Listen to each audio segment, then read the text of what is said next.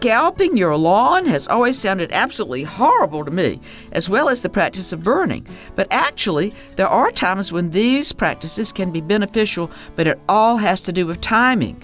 Extension agent Adam Gore explained that just as warm season turf is about to come out of dormancy, scalping or burning can remove the insulating, now dead grass residue and help reduce thatch, which can be a problem particularly on highly maintained turf. Burning, Gore added, is hard to do correctly and prohibited in many communities. If you decide to scalp, you must catch and remove all the clippings. You can't use the practice of grass recycling that's recommended in the normal mowing season. This is a once-a-year procedure for certain situations. There are other solutions for thatch reduction that may be easier for some homeowners. Funded by South Carolina Farm Bureau and Farm Bureau Insurance.